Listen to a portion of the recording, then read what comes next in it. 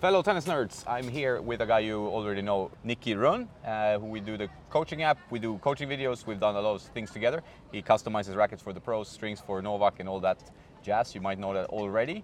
But you might not know that he's been at Bad Homburg, which is a WTA level tournament, a high level, Iga Świątek. Yeah, so, and you were there for how long? So I was there for 10 days. So we start by setting up on Thursday, and then obviously first day of practice is Friday mainly, and then qualifying Saturday, split main draw Monday until Saturday final, because obviously of Wimbledon starting Saturday final. Yeah, you need to think of that always. And what's the atmosphere when you in Bad Homburg? I've never been to that tournament. I've been to Stuttgart and the ATPs, but not the... It's really nice. I mean, it's set up in a way of like the idea is it's called a boutique tennis experience. So everything is, it's a small tournament, but a big tournament in terms of obviously players and stuff. So you're very close to the court. Everything is very nice. They had big concerts on, nice food. Everything is like boutique style. It's in a beautiful park, so it's quite different from other tournaments I've been to, which is nice. It makes it cool. Also with the grass experience, Wimbledon time, the weather's nice, so it's good. And but you go every year to this one at least, right? Yes, yeah. It's been on for 3 years now, and I've been every year. So it's a fun tournament. I'm there with the Yonex string service, so it's Yonex that have the string service, and they invite me so far every year, which is good. And we're a nice little team because it's we're not super busy with stringing loads of rackets, so we're a small team, but it goes well, smooth, and it's all in all the time passes pretty fast. Yeah, the level of I mean the team size difference in a Grand Slam and a ATP 250 or WTA 250, it looks so much more. I would say like not tranquil, but it looks like it's a nicer vibe. In a smaller tournament, like you have a bit more time, fewer rackets. Like how many rackets did you string during this? I think in all, I think I did 84 rackets in the 10 days. I mean, obviously, Thursday setup didn't really string any, maybe 2, and then Friday, Saturday started to do more. Sunday, Monday, Tuesday was busy, and then obviously it starts to tail down. Obviously, each day the draw gets halved, so it goes down quick. But also, I think taking into account grass court tournament, players aren't stringing as much. But the cool thing to see was that this year we were up by 50 rackets from last year. So, which means obviously the girls are stringing a lot more rackets. Players I think they're, each year it seems like they're getting a little bit more focused or taking the stringing a little bit more seriously. So instead of just giving one, they give 2, 3, 4 rackets. So why do you think players stringing more rackets? I think with like the development of the sport in everything, whether it's their training, fitness, food, everything, they're starting to, all players across sort of all levels are taking like each little thing more and more sort of detailed, and it's just another part of the game that they have to sort of focus in more on. So I think the lower ranked players, the top ranked players have always been giving in plenty of rackets, but now you see the ones that are maybe 50, 60, 70 in the world, they're also starting to give 3, 4 rackets, and because they, I think, are starting to appreciate the difference that it can actually make to them in a game. Yeah, I think people are more and more aware of everything. I mean, that could be food, physical preparation, gear, and the stringing and the different tensions and trying out, like depending on conditions. What do you see when you string like ATP versus WTA? Like, what are the differences in maybe types of rackets and tensions and strings? Yeah, so I mean, the main difference is on the WTA tour, you see a lot bigger head sizes. So the average is 100. There's a lot more 100 square inch racket heads, and they're nearly all 16, 19. So you don't get that many small heads, tight string patterns as you do on the guys. I guess because you obviously get more power, a little bit more spin with that kind of setup. So you also you don't get the same deviation in tensions as you do on guys. I think also because of that, so players on the guys tour might be using a small head, dense string pattern, but then using a very low tension. I would say on the women's side, the tension and the profile of the frames are a lot similar. You don't get quite a big disparity of sort of types of rackets and setups. I mean, you obviously always get your anomalies, but in general. Yeah, there's not many 95 square inch rackets on the WTA. I don't even know one I can think of. I mean, there's a few that maybe plays the H Tour or something like Ayla Tomljanovic maybe. Yeah, there's a couple of, trying to think, maybe the pro stuff. Yeah, the 97 at least. That's around, the 97. You have the maybe some 95s. Some 95s. The pro stuff, like the old one that Kavitsa is using. Yeah. That kind of stuff. Actually, no, they're bigger heads. I think actually they're not. It's not a 95. It's the No, I think it's a 97 kind of. Yeah. So that's maybe the lowest you go. Yeah. So there's not. You don't get that. Yeah. Dense string pan, which makes the stringing job a little bit easier. Weaving a little bit faster, a little bit less stressful on the fingers. So it's a nice. Yeah, and everybody who strings, then they know that. Like, and if you want to learn how to string, Nikki has a course, so you can check that out. I will put the link in the description. But I string for my own rackets, and like if you have a 100 square inch 16-19, you're like, oh, nice. Yeah. You know, and then a 95 18-20, it's gonna be a little bit more time consuming and a little bit more annoying. Overall, exactly. Yeah. So no, it definitely does make a difference. And then weirdly, this year the rackets that I strung the most was head speeds.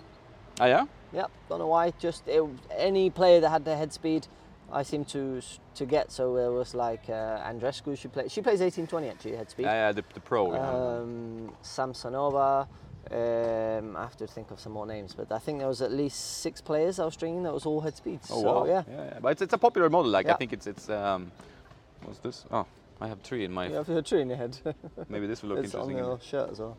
While I clean myself from tree, it makes sense that like okay, they want more power. Usually you see that lower swing weights. Yep. When it comes to strings, like do you see more natural gut and hybrids, or is it more or less like full polyester a lot? Full polys, to be honest. We saw, I saw at least more thinner gauges. Okay. So a fair bit of Timo as well. Oh yeah. Yeah, Luxalon Timo. That's a rare one. Yeah, rare, nice string, 1-2-2. But there was also players playing like 1.2 links Tor, and even I think Polytor Pro 120. So there's players. The girls are using the 120 because obviously you do get more feedback. Strings a little bit more lively, and if they're not breaking, then it's worth it. Yeah, of course. And they restring like the guys every day, I guess, for every practice. Exactly. And then like always, some players are a little bit more picky when the rackets are strung. Other players don't mind as long as it's the same every day, or So, but all in all, this year we had no real issues. We were a good team, so it was myself. Kai Plitt, who's probably, in my opinion, one of the best stringers in the world. And he's been around for years, stringing all Grand Slams. And then Martin Mann as well, who's also now stringing for Grand Slams and big tournaments. So like the 3 of us, I was probably the least experienced in terms of like tournament stringing, because these guys are like a seasoned tournament stringers. Yeah, they travel quite a lot. And whereas I'm not stringing many tournaments a year. So so it was a strong team. It was a nice team. Meant that there was never really a point where there was any sort of stress in terms of like the amount of rackets, because we could all string more than enough rackets. I think the most I strung in one day was 27. That's a lot though, 27 practice. Yeah, 25 or 27, I can't remember. It would have been on the Monday. Yeah. It was a busy day, but like between, I think we got there at 8:30 and left at maybe 9. Yeah. And so it's, when you work it out, it's not that bad. And also, like I said, the rackets are easy. So like, I would say my average speed was sort of 3.5 to 4 rackets an hour. That's good, yeah. Because of like the slightly easier setup, everything going a little bit faster. And one of the nice things as well with this tournament is that the stringing service is in the like public area, so it's in the village. Where people are getting food, where there's a speed gun, where there's the champagne bar, so people are coming by. We were also stringing for rec players. Recreational players. And so it meant there was something happening, we weren't in like some little closet in the back of the tennis club somewhere, which was like nice. a tent, a little bit remote, Exactly. So we were out, people were passing by, things were happening, people were coming up, talking to us, asking us questions. We had, and it was nice, the players seemed to enjoy it as well. So it was on their way they could either walk to the hotel, which was about a 2-minute walk, if they didn't want to take a car, so it was convenient for them as well. Yeah. And it just makes it a little bit more exciting, because sometimes you see the string rooms and they're hidden away, barely any windows. They're lucky if they have air conditioning. So the conditions were nice. They were good. I think that makes a lot of sense. Like, because even in like Mallorca where I went, the stringing service was like, at least by the window they could actually see one of the courts from there. And it's like nice and bright. It's a nice room, you have refreshments and stuff. But sometimes you've seen the stringers being put like in some, basement area. I heard that from the Australian Open, like where you don't see much of the action or even daylight. No, exactly. Sometimes, and I think one of the things that I'm most sort of passionate about in terms of like stringing is trying to improve the conditions for stringers. Improve their pay, improve the conditions, improve the respect they get, improve the thanks they get. Because, you know, it's like a typical thing after a player wins a tournament, they thank everybody, but nobody ever thanks the stringers. You know, nobody says thanks to the stringers, you know, and we're, like, stringers are one of the, like, the foundations of the tournament. Like, if I don't know, we don't turn up in the morning, there's no matches. You know, you can play matches without ball boys, you can play matches without line judges, but I mean, if the stringers don't turn up, you've got no rackets, you're not, like, nobody's playing. No. So they don't quite get the, you know, the respect or the sort of the recognition that they deserve, which I think for a lot of the guys that string, they love what they do and they're passionate about it, but just having a little bit more sort of gratefulness from the players, like, it means a lot. And also, even just when players come to the stringing booth or the stringing tent, pick up their racket, say thanks, like, I know the stringers really appreciate it. Yeah. It, you know, it just, like, you know, if they're hidden away for hours and hours, it's nice that, you know, that someone is starting to show a little bit of appreciation. Yeah. No, I think that's a theme that resonates throughout. I've talked to a lot of stringers on the podcast before. Me and Nikki have talked before, but also Paul Skip and a bunch of other guys, also Martin Mann, as you mentioned.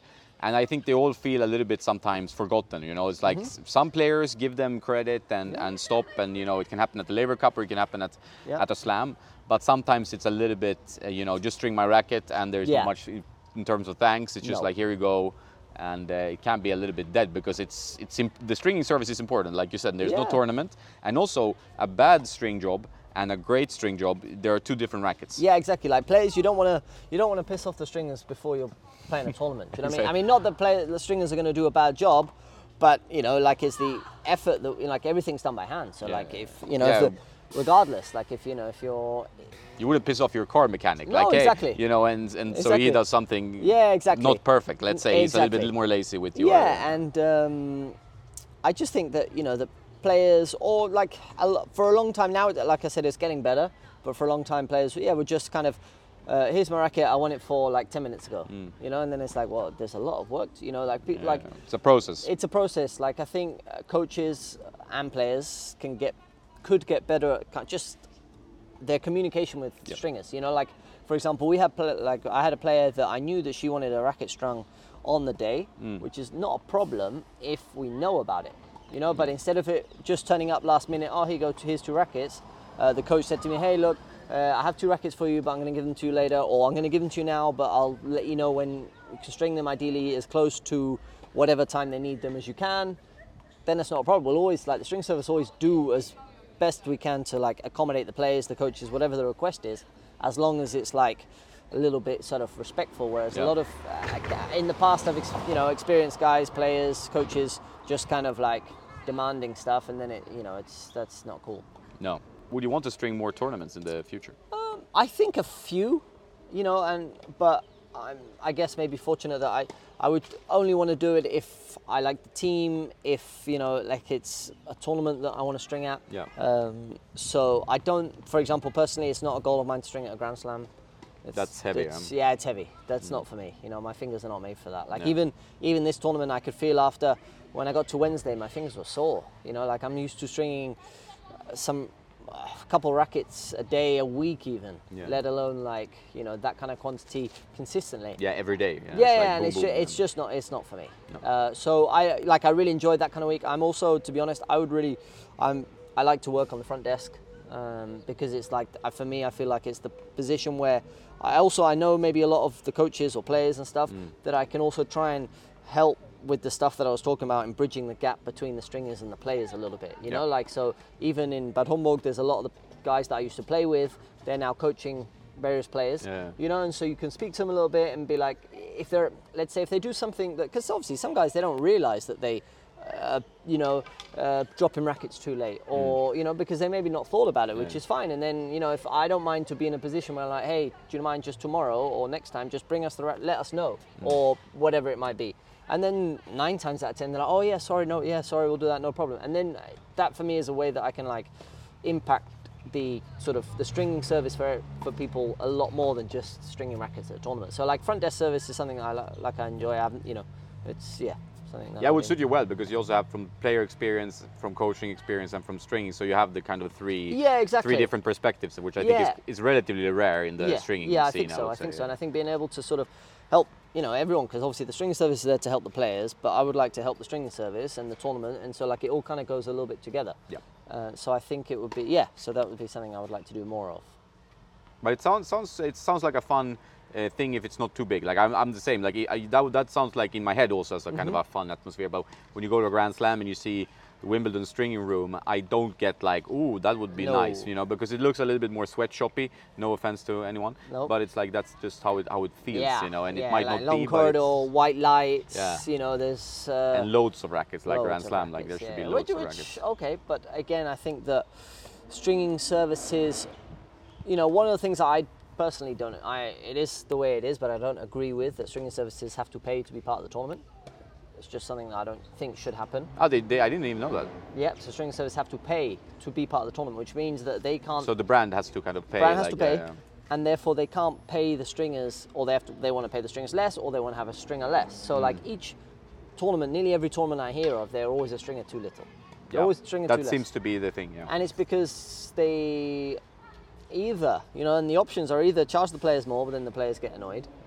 Fair enough, I guess, if they're stringing, How much is a racket for a player, by the way? So in Bad Homburg, we were charging €22.50, and €20 were for the string service, and then $2.50 was for a charity from the area, together with Yonex that they've been helping with for a long time. It was actually like a local player. He set up a cancer foundation, and so €2.50 went to, and then all the money from the recreational players that we strung went directly to the charity as well. So we raised nearly €2,000 in the week. So that was well, that's nice that you combine charity and like an event like that. Yeah, exactly. It was nice, and also an extra $2.50 on a racket for everyone pretty much can afford that, especially at that level. At that level. I think the restring is between 20 and 30 euros roughly. Yeah, I've heard about 25, 35 sometimes, depending on. And it's and stringers are getting paid like a day rate. They're never getting, only in the old school days they were getting paid per racket, but that doesn't work out well because then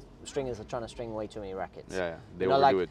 If you're getting paid per racket, then you're like just asking for, some guys would be asking for more and more rackets, which isn't good for then the quality will start to dip. So 9 times out of 10 you get paid a day rate, and it just seems that there's always a stringer too less, and that in the end it'll hurt the quality of the string service. It'll also tire out the stringers too much, and so therefore I don't think that a string service should have to pay to be part of the tournament, because they're not sponsored, they're a foundational part of the tournament. For example, without them, there's no tournament. So every tournament has a stringing service. That's why I thought it was kind of an integral part of when you're setting up the tournament.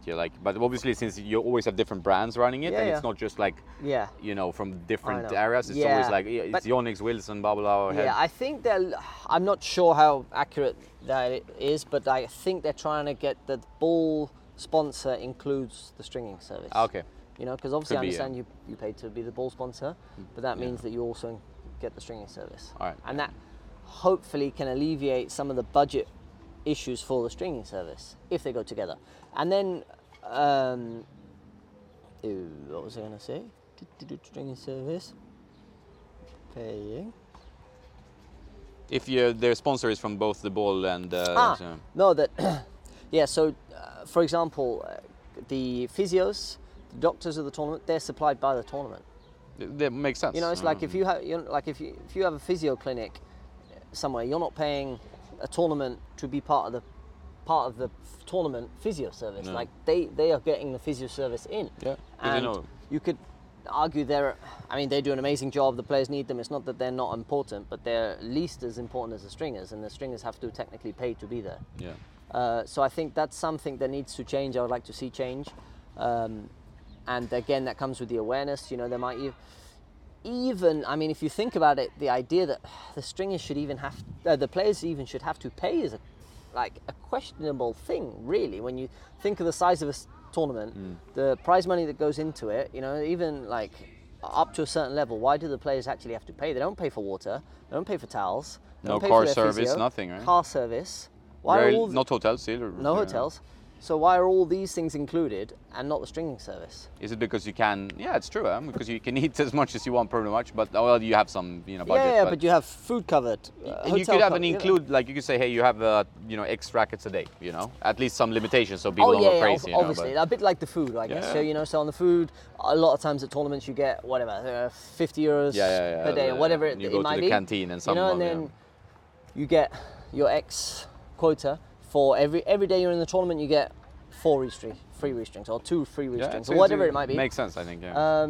And that way, first of all, the tournament will know how many rackets players are going to string, roughly, a lot more accurately, because then players are probably going to use their free restrings, more or less. And you know the workload, you can prepare for it, you can know how many strings you need. Yeah. Everything is going to be a lot better. And and then the players, I mean, like I said, they shouldn't really have to pay. Yeah. And at the end, they would be happy with that for sure. Yeah, that's what I mean. And it's also I feel like sometimes in tennis, or like the way the tours are structured now, it's like feels like there's some that take a big chunk of the money. Players on lower levels get very, very little. The prize money are still similar to what it was like 10, 15 years ago, although they increased a bit on the futures, but a bit marginally.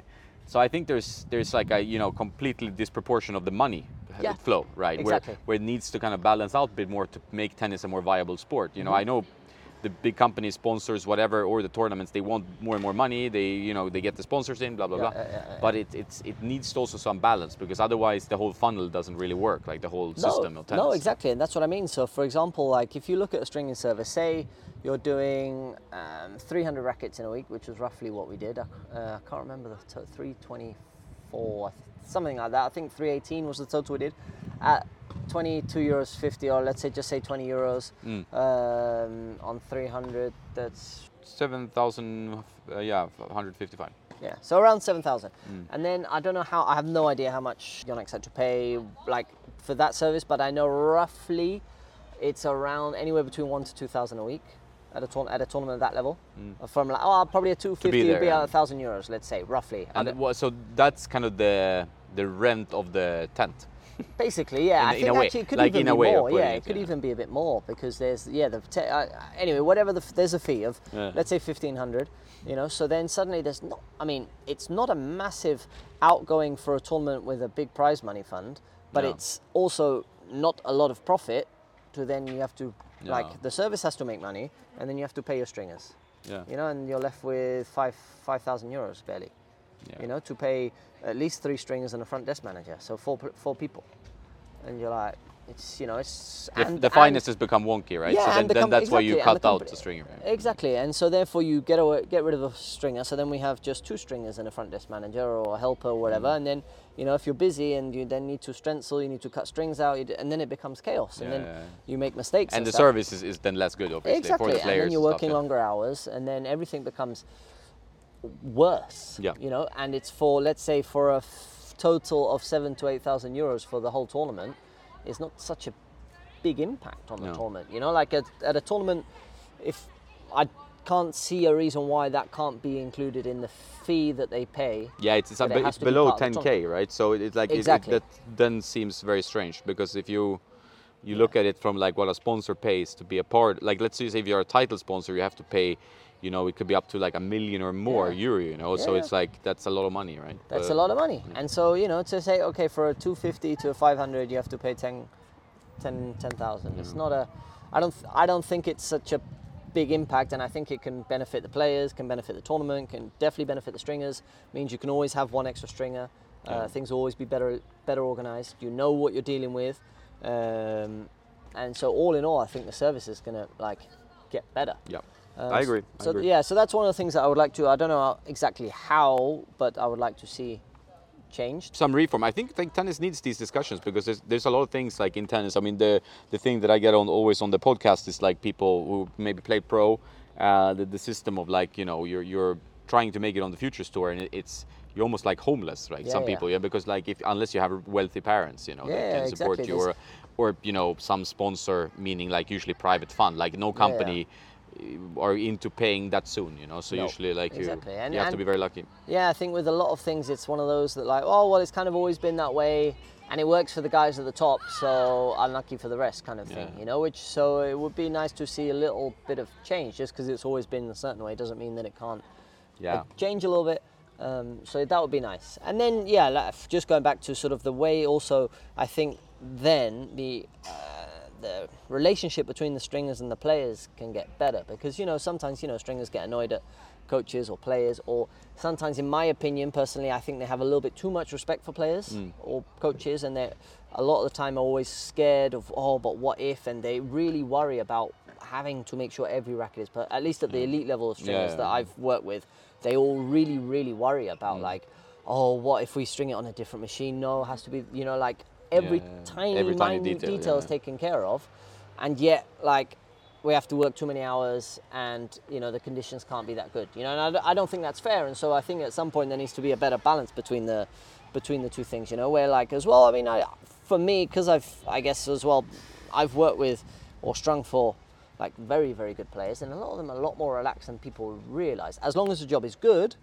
But, you know, sometimes people put too much emphasis, too much like stress, and that I think is not an efficient way of, you know, of operating, you know. So it's like always having to wait, what if something happens, what if this happens, what if we have to use this machine, what if, and like, it doesn't, like, things work out usually. Things always work out, you know. So 9 times out of 10 players are accommodating, and as long as the service is good, they're fine with it, you know. Like, so I would like to see stringers have a bit more confidence to like just to behave, let's say, a little bit sort of with a little bit more courage or a little bit more self-respect in terms of what they need to do or how they need to work and stuff, and not be so worried about, you know, what a player might think, what they might do, what if, you know. So just to be, you know, they can give a better, cleaner service.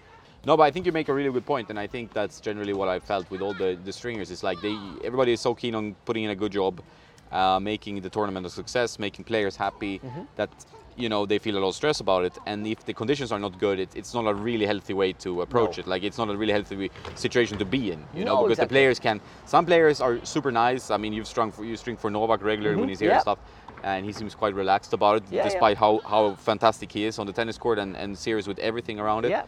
But then obviously not all players are super nice and relaxed. Some players are used to taking their stress out on the stringing team, right? Exactly. And so, for example, as Novak as an example, he's, you know, he knows what he wants. He asks for it politely, grateful. And again, the times that I've not been able to do something, I'm like, look, I'm sorry, I can make it this time, or I couldn't quite do it. All right, no problem.